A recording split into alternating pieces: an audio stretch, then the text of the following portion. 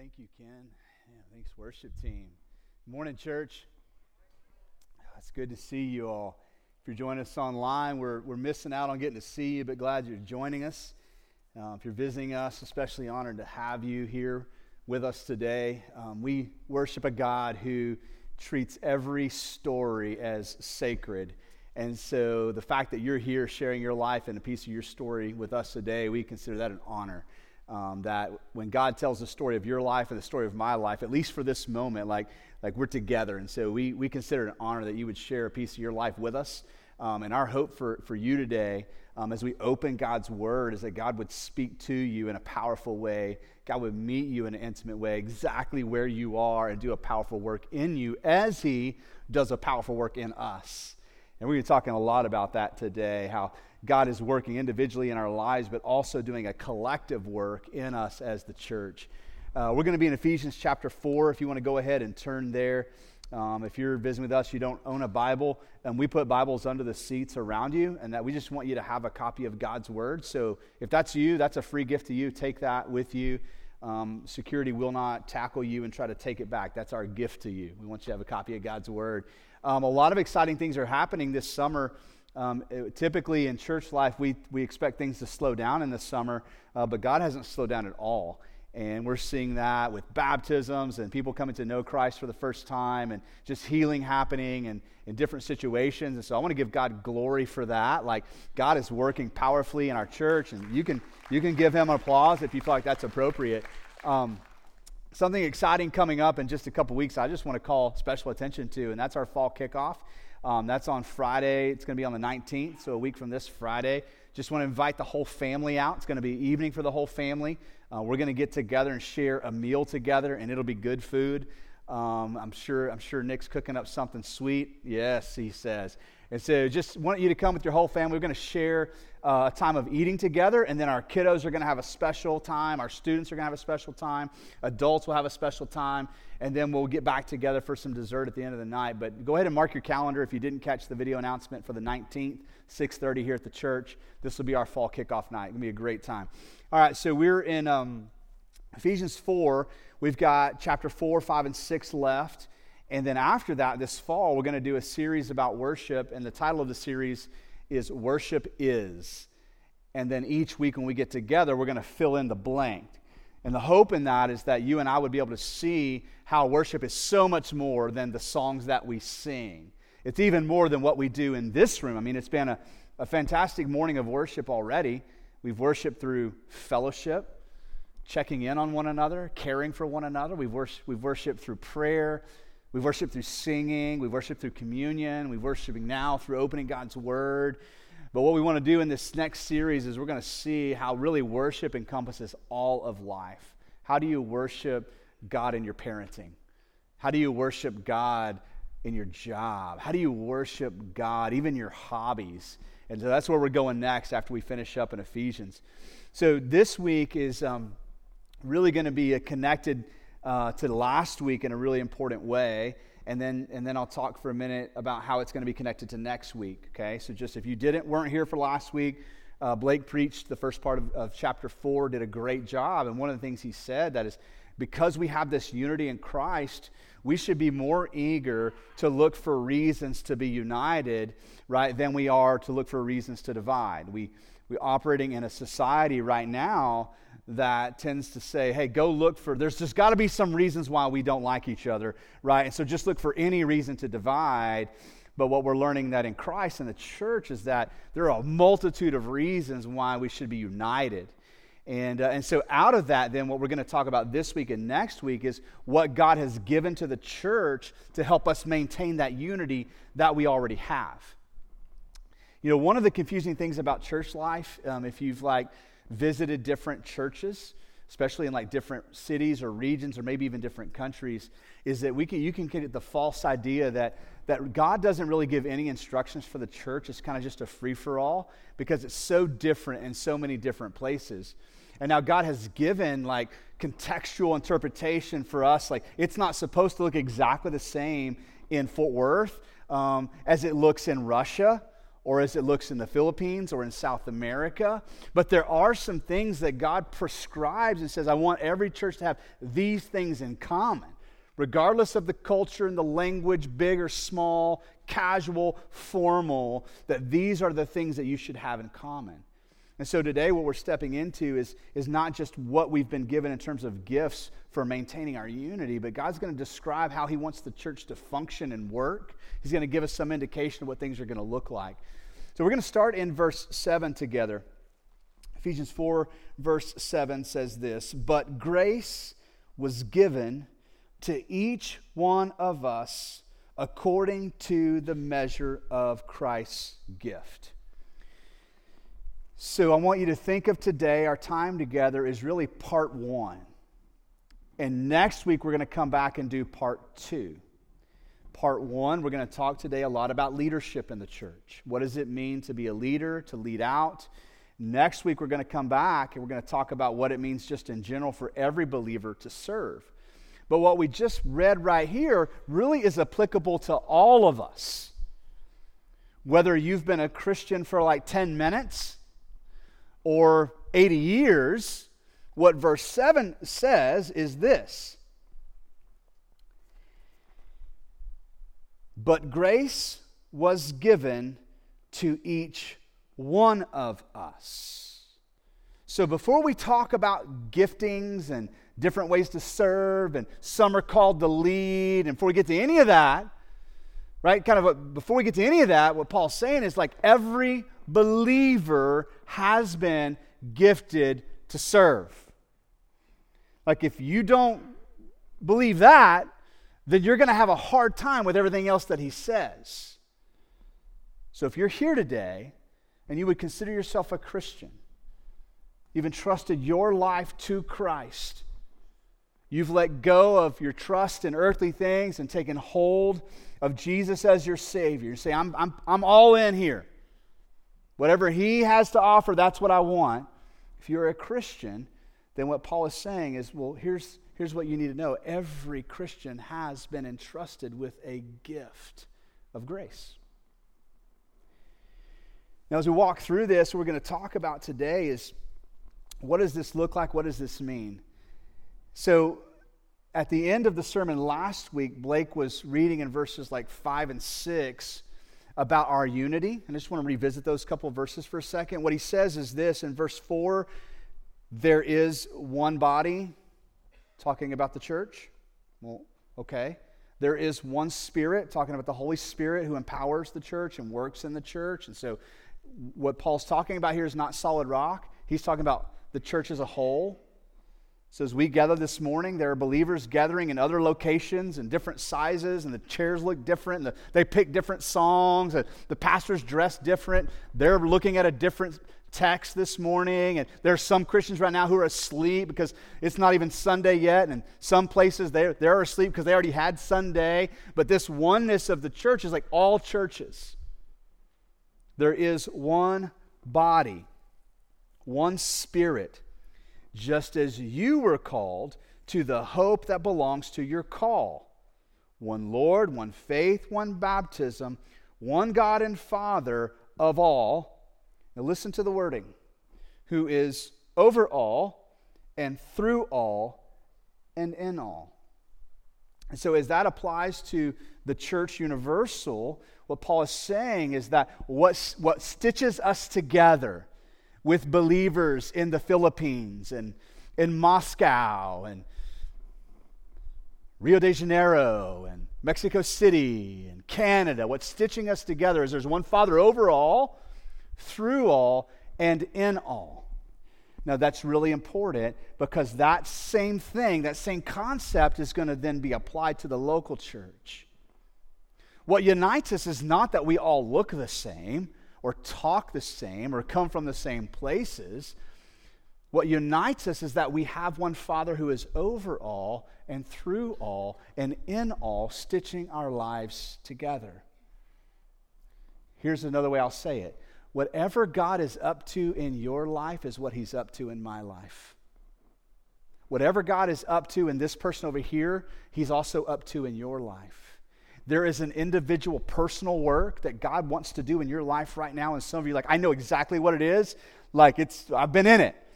And some of you are like, I don't know what that is, but I'm really curious about what that is. So there's a personal work that Christ is doing in you. But there's a collective work that he's doing in all of us. Whatever he's up to in you is what he's up to in me. And this is where our unity comes from. We have one God, one Father. And he's not calling you to do something that's going to conflict with what he's calling me to do. It may be different, but they will complement one another. It's so important. One Father who is over all, through all, and in all. Now, Paul describes his own calling to ministry in a way that I think is helpful. And I just want to back up for a minute and just pay attention to how Paul describes how Jesus called him to get involved in church. Okay, so Paul, if you don't know his story, he was actually like the leading terrorist, and I'm not exaggerating that, against the church. That was his role in society. He had written permission from authority to kill Christians. So he wasn't just like, the back row Baptist or sitting on the sidelines, just kind of disengaged. I'm kind of watching, kicking the tires. He was working against the church. Jesus radically saves him and calls him into ministry. So I want to hear him describe what that was like.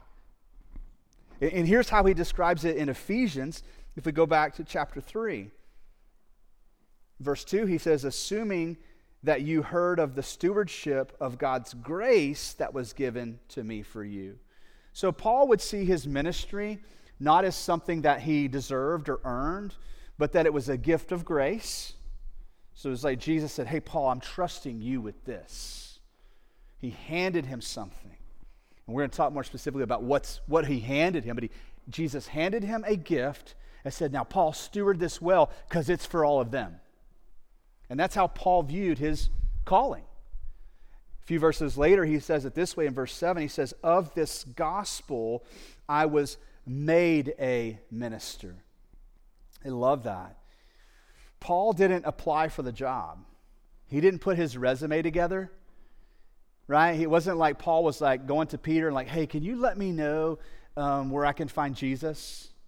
I've heard about the stuff he's doing, and I think I'd be really good for his team. Like, I think he might want me on his team, and like I've got experience, and like I know the Hebrew scriptures. Like I hear that that's a big deal to him, and I'm pretty proficient in Hebrew, and I think I got a lot to offer.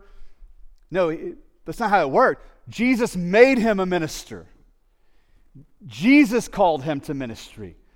Right? Beyond what skills he had and what he deserved and beyond what was on his resume, right? It was a gift. And he says, like, Jesus made me a minister according to what? The gift of God's grace, which was given me by the working of his power. To me, though I am the very least of the saints, this grace was given to preach to the Gentiles the unsearchable riches of Christ. Any confusion about how Paul saw this as a great gift and privilege? Like he's like, this is beyond me. He worked this out in me, his power in me, his calling in my life. And I love this language because, see, here's what Paul is doing. He's saying, listen, I can't separate my calling from my salvation. I can't separate the gifts that God has given me from Jesus forgiving me of my sins. It's just all a gift of grace. And what's unique, if you'll go back and read Paul's story, you can find this in Acts 8 and 9. So if you want to go read the details, it's counted for there. But here's what you're going to read. Paul was, in the first part of chapter 8, was given authorization to stone and kill Stephen, a Christian. And then by the time you get to enter chapter 9, Paul is radically saved and called to ministry. But what's unique about that is that calling to salvation was his calling to ministry. It wasn't in stages. It wasn't step 1, become a Christian, Paul, and if this works out, I'll let you go to step 2. I just want to see how you're going to do with this. I'm going to see how you're going to handle this language, and I'm going to make sure you play nice, and if that goes well, I got big plans for you. From the moment Paul was saved, he was called. Like, go read it. It's clear. And far too often, we kind of break up our Christian journey into pieces and stages. Like, step one, I'm called into salvation. Whew, that was a gift of God's grace. And maybe 10 years later, God will call me to get involved and start attending church. And like, okay, yeah. And then it's like, well, oh man, I kind of feel like a stirring to volunteer and help out around here. Ooh, that's a calling. Sometimes the way we talk about calling is confusing. It's like, hey, you're on the team, but we don't have a position for you yet. So here's your jersey, here's all your gear, sit over there on the sidelines, and we'll let you know if we can find a spot to get you in. We'll let you know if you get the calling. Like, that was really confusing to me as a young Christian. Early on, I felt a stirring and a calling and an inclination to lean into ministry and get involved. And some of those spiritual mentors for me were like, hey, but have you heard the calling? I'm like, is he going to call on my phone? What do you mean? Is this a letter in the mail? So I would go to the Bible, like, did I write my name down? Is it like, how do I know? I have this stirring, but what's a calling? I just love how Paul describes it. He's like, no. From the moment I was saved, I was called. That doesn't mean it's all super clear, and it doesn't mean that you're ready, but it means the calling is there. I hope that helps some of you. Like, I became a Christian and immediately I wanted to lean into this church thing. I wanted to get involved. I didn't have the skills or the experience or the knowledge to do it, but something in me wanted to lean into this thing called church. That's your calling. What Jesus has done in your life, He wants to do through your life. That gift of grace has been handed to you to steward.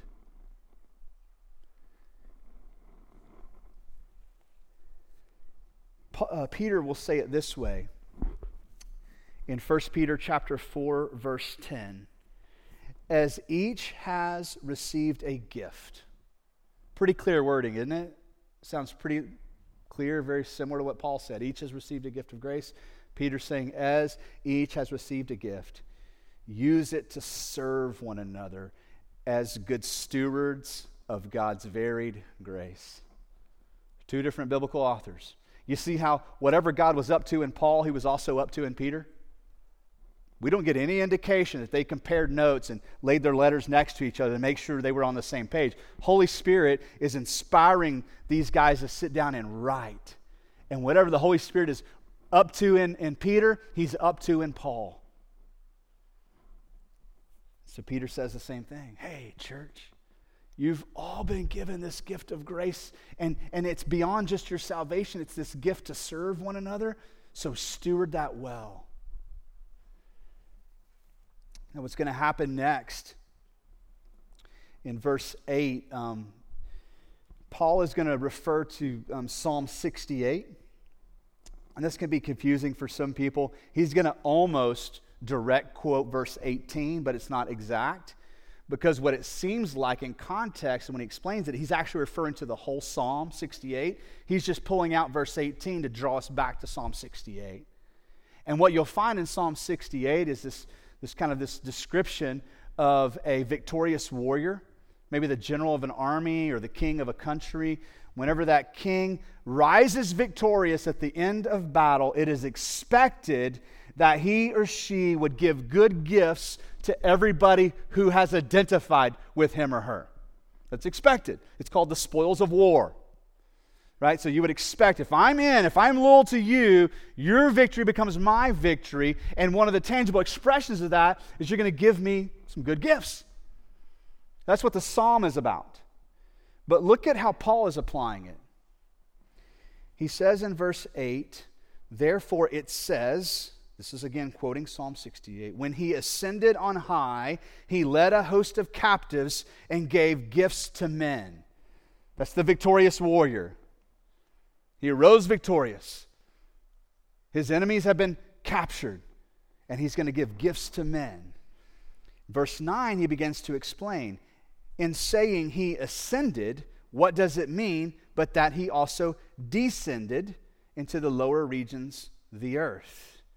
He who descended is the one who also ascended far above all the heavens that He might fill all things. Here's what's really important. You can get lost in the weeds here, But we get this descended, ascended language. Some would say this is speaking of Christ leaving his throne of glory and descending to earth to be born as a human. And that his ascending would be the point where he ascends back to his rightful place on his throne at the right hand of the Father. There's going to be some who would say, no, it seems more like this is a descended into the grave part of what Paul's talking about. Like Jesus descends into the grave and then he ascends out of the grave. And so this is more about death, burial, and resurrection. And I would propose to you, I think it's fine for Paul to have all of that on his mind. The point that Jesus would descend to earth to take on human form, die a sacrificial death, and be buried, to ascend, to resurrect, and eventually ascend back to his rightful place, because there's 2 points he's making. He's referring to that power of Christ who descended but then also resurrected and ascended. And then what he's going to explain is that Jesus victoriously rising from the grave and ascending back to his rightful place, he's going to give good gifts. That's the point. That's why we're quoting Psalm 68 here. You see what I'm going with this?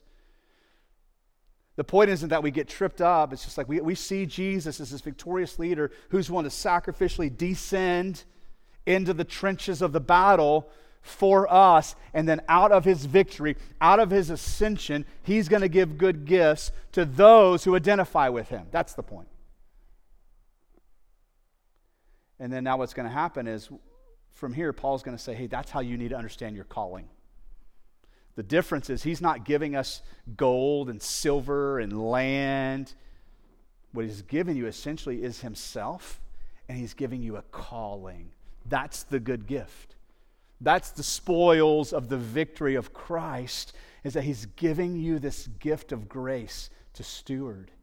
And that grace includes your salvation, your spiritual gifting, your calling into ministry. It's all one calling and one gift. Earlier on in Ephesians 1, Paul's praying and he's using some of the same language. And I just want to read without explaining it. I just want you to hear Paul's prayer for us with these things in mind. Paul's writing down a prayer for you. I'll pick this up in verse 19. What he's already prayed for is that you and I, our eyes would be open. We would come to this greater knowledge of the power of God in our lives. We would come to a greater knowledge of the Holy Spirit working in us. And then in verse 19 he says, and I want you to come to this knowledge of what is the immeasurable greatness of his power towards us who believe. It took a lot of power to save you. I can't even quantify it. It took a lot of power to take somebody like me with my brokenness, my woundedness, my sinfulness, the story where I come from. It took a lot of power to rescue that little boy and bring him into the life that I live right now. And it took a lot of power to do that in your life. It's not flippant. It's not small. It's important to think that way so that we understand there's nowhere else you could have gone to get that. There wasn't another option. There's no other source of power that is enough power to even open your eyes to see Jesus and want him to save you. And what's being described here is that we would begin to grasp this immeasurable, the immeasurable greatness of his power towards us who believe according to the work of his great might. And guess what? That same power is what we saw displayed in Christ. Verse 20, that he worked in Christ. Same power was worked in Christ when he raised him from the dead and seated him at the right hand of the heavenly places. There's that ascension piece. Far above all rule and authority and power and dominion and over every name that is named. Not only is this in this age, but also in the one to come. And he put all things under his feet and gave him as head over all things to the church, which is the body. Now listen to this. The fullness of him who fills all and in all. Remember what weaves us together? It's God who is over all and through all and in all. Here's that language again, in all and filling all. And then it comes up again at the end, and back in chapter 4, at the end of verse 10, that he might fill all things. So one, when you hear that wording, I want you to think about our unity. He didn't just fill you up. He filled all of us up. He pulled all of us together. The same God who's at work in you is at work in me. But there's also this component of filling up what is lacking. This is really important. The indication that you have been called to God is that you are being called to do something you can't do in your own strength. Okay, we're going to talk in a minute about how to know that you're in the wrong spot. But one of the ways you would know you're in the right spot with God is that you've been called and you're leaning forward into something. You're like, man, unless there's another power source, I can't pull that off. God's going to have to fill up in me what is lacking to pull off the thing He's called me to. Now, that does not mean that everything that's impossible for you is what you're called to. It just means that as God works in you, He gifts you, He calls you, you're going to need Him. If you could do it in your own strength, it's not your calling. You're just operating out of what God's created you to do, which is beautiful too. But what's being talked about here is Paul's saying, like, no, this thing was bigger than me. Whew. God's grace. It took a lot of power, the same power that resurrected Christ from the dead. And as Jesus rises victoriously from death and ascends victoriously back to heaven, He's giving good gifts to us. And this gift is your salvation and your calling.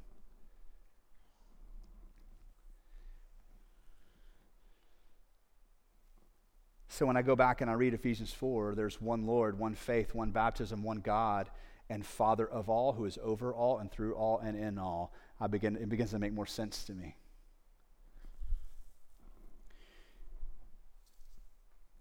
Now what's going to happen, and this is where we're going to spend the majority of the rest of our time this morning, is Paul's going to begin to describe these gifts that have been given by the victorious leader. And here's what's super cool. As I mentioned before, they aren't tangible gifts. Well, they are tangible, but they're not tangible in the sense that it's gold or silver or land or status. It's human beings. That's the gift He's given to the church. Like, that's a big deal. Like, every person here has been saved and called and gifted, and Christ's power is in you, and like, if you're in Christ, all that's true, and now Christ is giving you're a gift to the church. That's pretty cool, isn't it? And so He's going to start with leaders, but just because we're talking about leaders doesn't mean that everybody else checks out, because what we're going to see is that leaders and the rest of the church, the members, the understanding of that calling goes hand in hand. And so we're going to start with leaders in verse 11.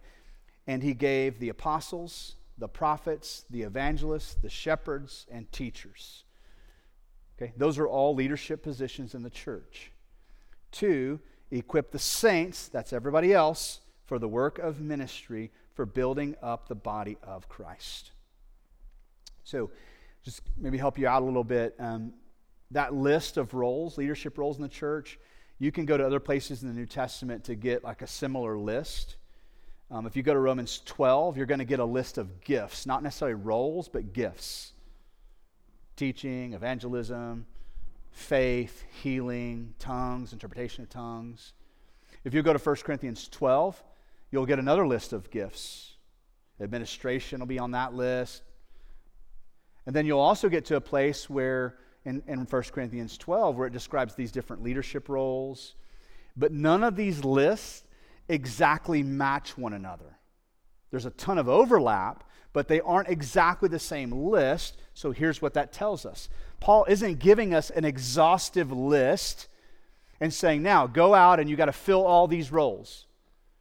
What he's doing is he's offering this list up to us as an example of how Christ gives this gift, this calling as a gift, to some to lead in the church. What does that look like? Well, some will be apostles, some will be prophets, some will be evangelists, some will be shepherds. That's the word we translate into pastors. And some will be teachers. And the point of it all is that these who are given this gift are given to the church as a gift to do what? To equip everybody else to do ministry. And one of the things I love about the way God has designed church is there's no CEO in human form. Christ is the head of the church. He's the CEO. So all of us who work under him then, we're under his authority. So the way that works at Solid Rock is that among our elders, we have 8 elders. We have 6 active right now, 2 on sabbatical. We don't vote on anything. We work through collaboration to get to consensus. Why? Because whatever he's up to in Nick is what he's up to in me, what he's up to in Ken, what he's up to in Billy. And if I say, here's what God wants to do in church, and it conflicts with what you say God wants, then we're probably both wrong. We need to work a little harder. We need to wrestle with this. We need to dig in deeper. And what we find that as we work through consensus, we'll get to a place in unity where we go, oh, that's what God's up to. I didn't first see it. But now that I've met with you and I've heard you and you've heard me, now we all agree this is what God has for us. That we do that in other places too, lead staff. I don't come in as the CEO with lead staff or our executive team and say, guys, here's the marching orders. You go do this, you go do that. We come in, we collaborate. We work through it. We're honest about where we disagree. And the point isn't that anybody gets their way. What do we want? We just want to know what God's up to.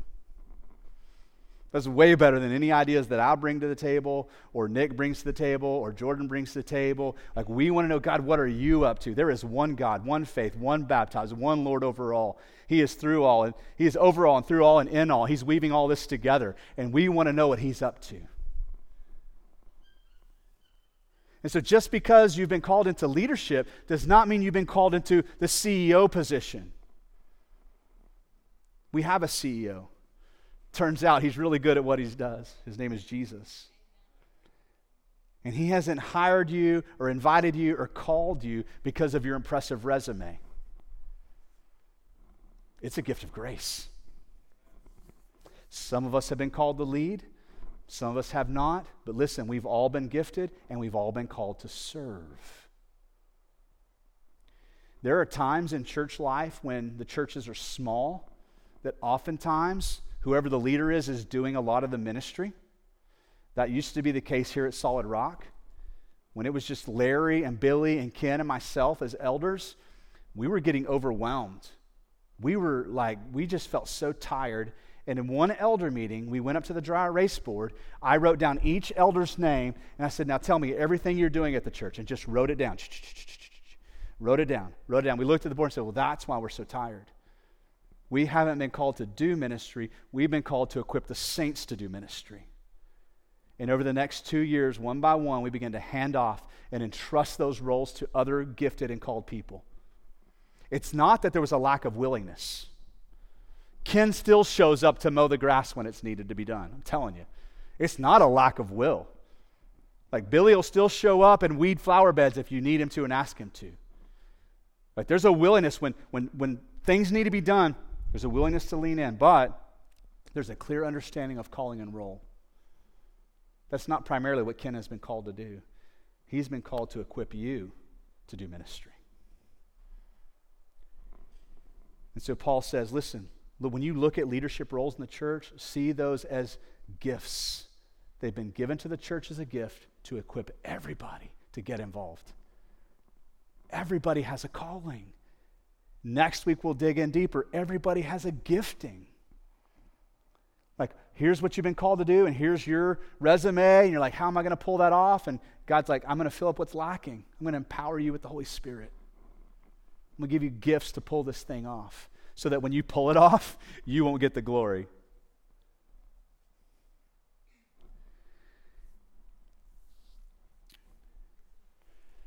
Just look at a couple of places here in 1 Corinthians 12 as we get ready to land. In 1 Corinthians 12, we'll press into this more next week, but just a few verses here. Verse 4 says that there are a variety of gifts, same Spirit, variety of service, same Lord. There are a variety of activities, but it is the same God who empowers them all in everyone. In all this various activities and roles, whatever God is up to in one, he's up to in the other. See that? So let's talk for a minute about how you can discern and know what you're called to do. We're all called to serve, but what am I called to do? Am I called to be a leader? I don't know. We'll do this. If you're currently a church leader, I just want to, just for a minute, let's talk. And actually, I want to identify you. If you are an elder or a pastor or a deacon or a deaconess, will you raise your hand? Everybody else is off the hook today. Just kind of look around. So you kind of take inventory. These people have been called to lead. Okay? So here's a word for us then. Okay? Here's a word for us. Our calling, your calling to lead in the church is from God. It wasn't your impressive resume or what you brought to the table. It was a gift. It's beyond what I deserve. It's beyond what you deserve. It's beyond your strength and power. It's beyond my strength and power. Okay? It is from God. Second thing is this. As you think about it as a gift of grace, your calling to lead in the church is empowered by the same God who raised Jesus from the dead. If it doesn't feel like this a little bit, God's calling me to do things that are just beyond what I think I could pull off, you may be operating in your own strength, not in your calling. I don't think Paul ever lost sight of that.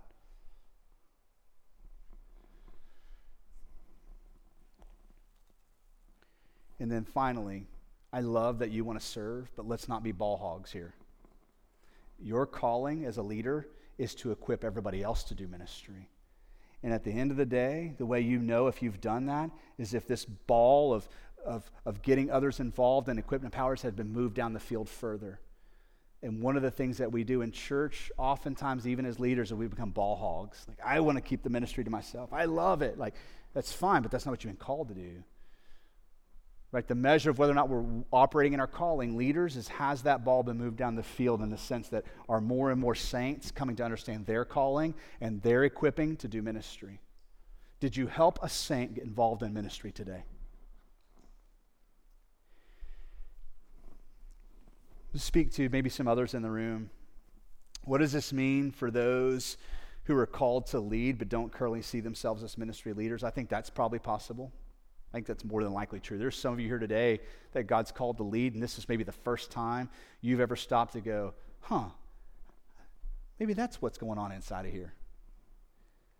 Just let me give some things to you that might be helpful. When you go and you read in 1 Timothy 3 about the qualifications of a leader, it's there for you.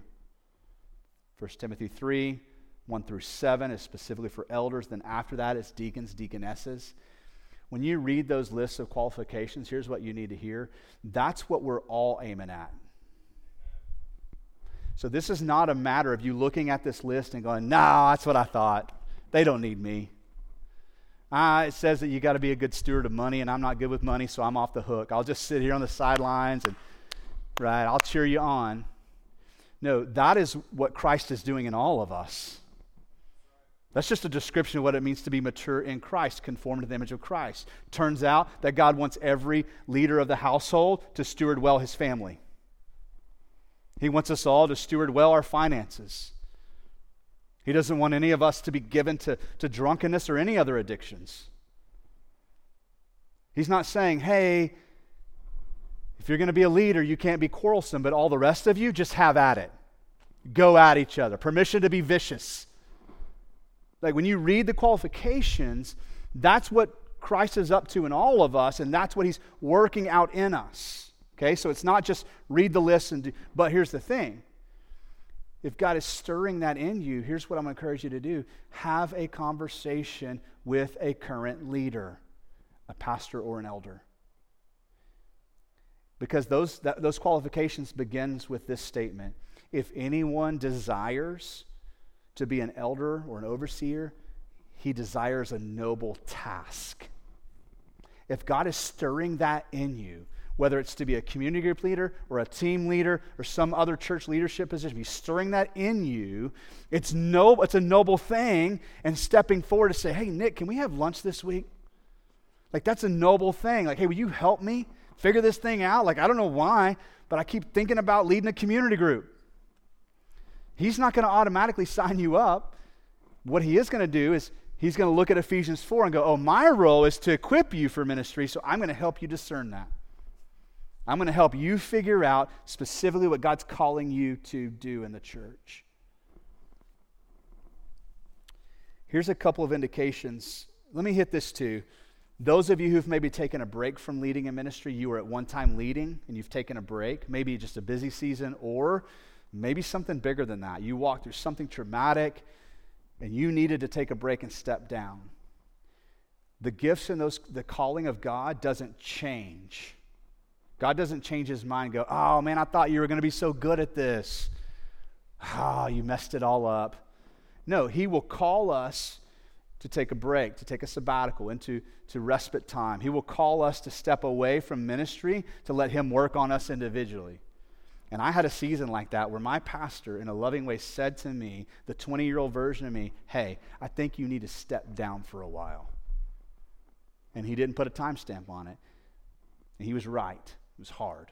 But listen, reconciliation and restoration meant there was also a time to re-engage. So some of you may be in that boat today. One time I was more involved. I was actually involved in leadership. I've taken a break for other reasons. Listen, we want to have that conversation with you. Help you know what restoration looks like. What would it look like for you to step back into that calling? I'll end here and then I'll ask some questions. How do I know that maybe I'm in leadership and I'm not sure if I should be? A couple of surefire ways. Number one, is anybody following? There are well-meaning people who love the idea of leading a ministry who just aren't called. That's okay. Nobody's following. Nobody's being equipped. You turn and you look and you go, I feel like I'm just kind of doing this on my own. Take a step back. Am I actually called to lead? Because if I'm not and I'm trying to lead, that means I'm blocking somebody else out. And here's a second way. This is important. Please hear me on this. Do you find yourself consistently trying to lead in a direction that's different from the direction of the rest of the church? Doesn't make you a bad person. But whatever he's up to in you is what he's up to in me, and it's the same direction. Is anybody following? Is anybody being equipped for ministry? If not, yeah, take a step back. Do you find yourself continually bumping up against this wall of like, I want to do this, I want to do this, I want to do this, but the church is going this way? Might be time to step down. I think we've got people in this room right now, it's very likely, who are called to lead who aren't currently leading. And we potentially may have people in this room who are leading out of necessity, but God is now calling you to take a step back. This isn't about value or worth. It's simply about Jesus who calls. So I want to end with just some questions for us to think about, and maybe during this time, if you would just take a moment to reflect just on how God may be speaking to you today, what he may be stirring up in you today. And then after that, I'm going to ask our worship team to come out like we always do. I'm going to ask our prayer partners to come forward. I'm going to ask our elders and pastors to be out in the commons to answer questions. But all of that is really just a setup to be here for you in whatever way God is working and speaking to you. Okay? So I'll say that. I'm going to read the questions, pray, and then we'll respond. First of all is this, and this is really important. Are you aware of how God has gifted you for ministry? If you're still stuck at, I'm not sure if I'm called, go back to verse 7. Okay? We'll hit it again next week. So once we've passed that, okay, I'm called, but my question is, are you aware then of how God has gifted you in ministry and what he's calling you to? Because if not, we would love to have a conversation with you.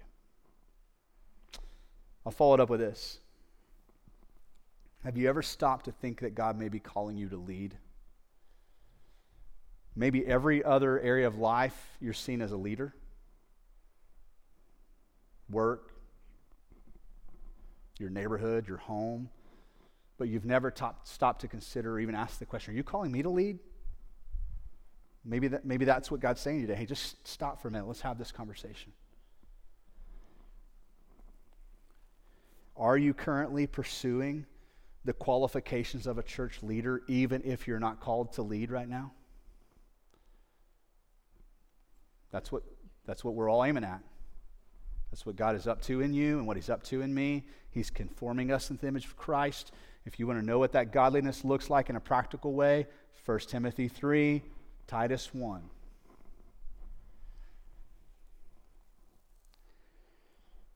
Have you been through a rough season or been disqualified to lead and feel like you blew it? I had a chance and I blew it. If so, we want to have a conversation with you. There's enough grace to even cover that. And then just lastly, if you are currently leading at Solid Rock as an elder or pastor, staff member, deacon, deaconess, I just end with these questions. Are you leading out of your calling from God? Do you see your calling as a gift of God's grace? Are you leaning into the power that he provides to fill up what is lacking? And do you see that your primary gift to the church is to equip other saints to do ministry? That's what you've been called to do. Well, let's pray together, and let's see what God is up to. Maybe he's stirring something in you today. I've already kind of shared with you how we're going to respond, so I'm going to pray. Worship team's going to come back out. Let's do that. Father, thank you for your word today. God, what a humble thing to think that the God of the universe, the one who created all things and who holds all things together, also invites us to participate in that magnificent work. It's mind-blowing. It's mind-blowing, God, to think that you and your power would choose us in our lack of power. You and all of your wisdom would choose us who have very little wisdom. Would choose us to participate in the things you're doing. And when we think of it that way, God, it is truly a gift of grace. I just can't help but think, God, there's some here today who needed clarity on this. And that you've already been speaking and stirring even before they got here today. And maybe today, through your word and through your spirit, God, you're bringing clarity on this idea of calling. Father, I'm praying now, not just over this day, like today, but even next week as we keep digging into this. And Father, you would do a collective work here at Solid Rock. We confess we have not become everything you've called us to be. So would you use our time together in conversations like this to conform us as a church more and more into the image of Christ? That as we go out into the community to live the mission in our neighborhoods, our workplaces, and our family, God, even later today, that we could look as a church more like Christ to the world around us. So, Father, we're asking that you would do this powerful work in us. In Jesus' name.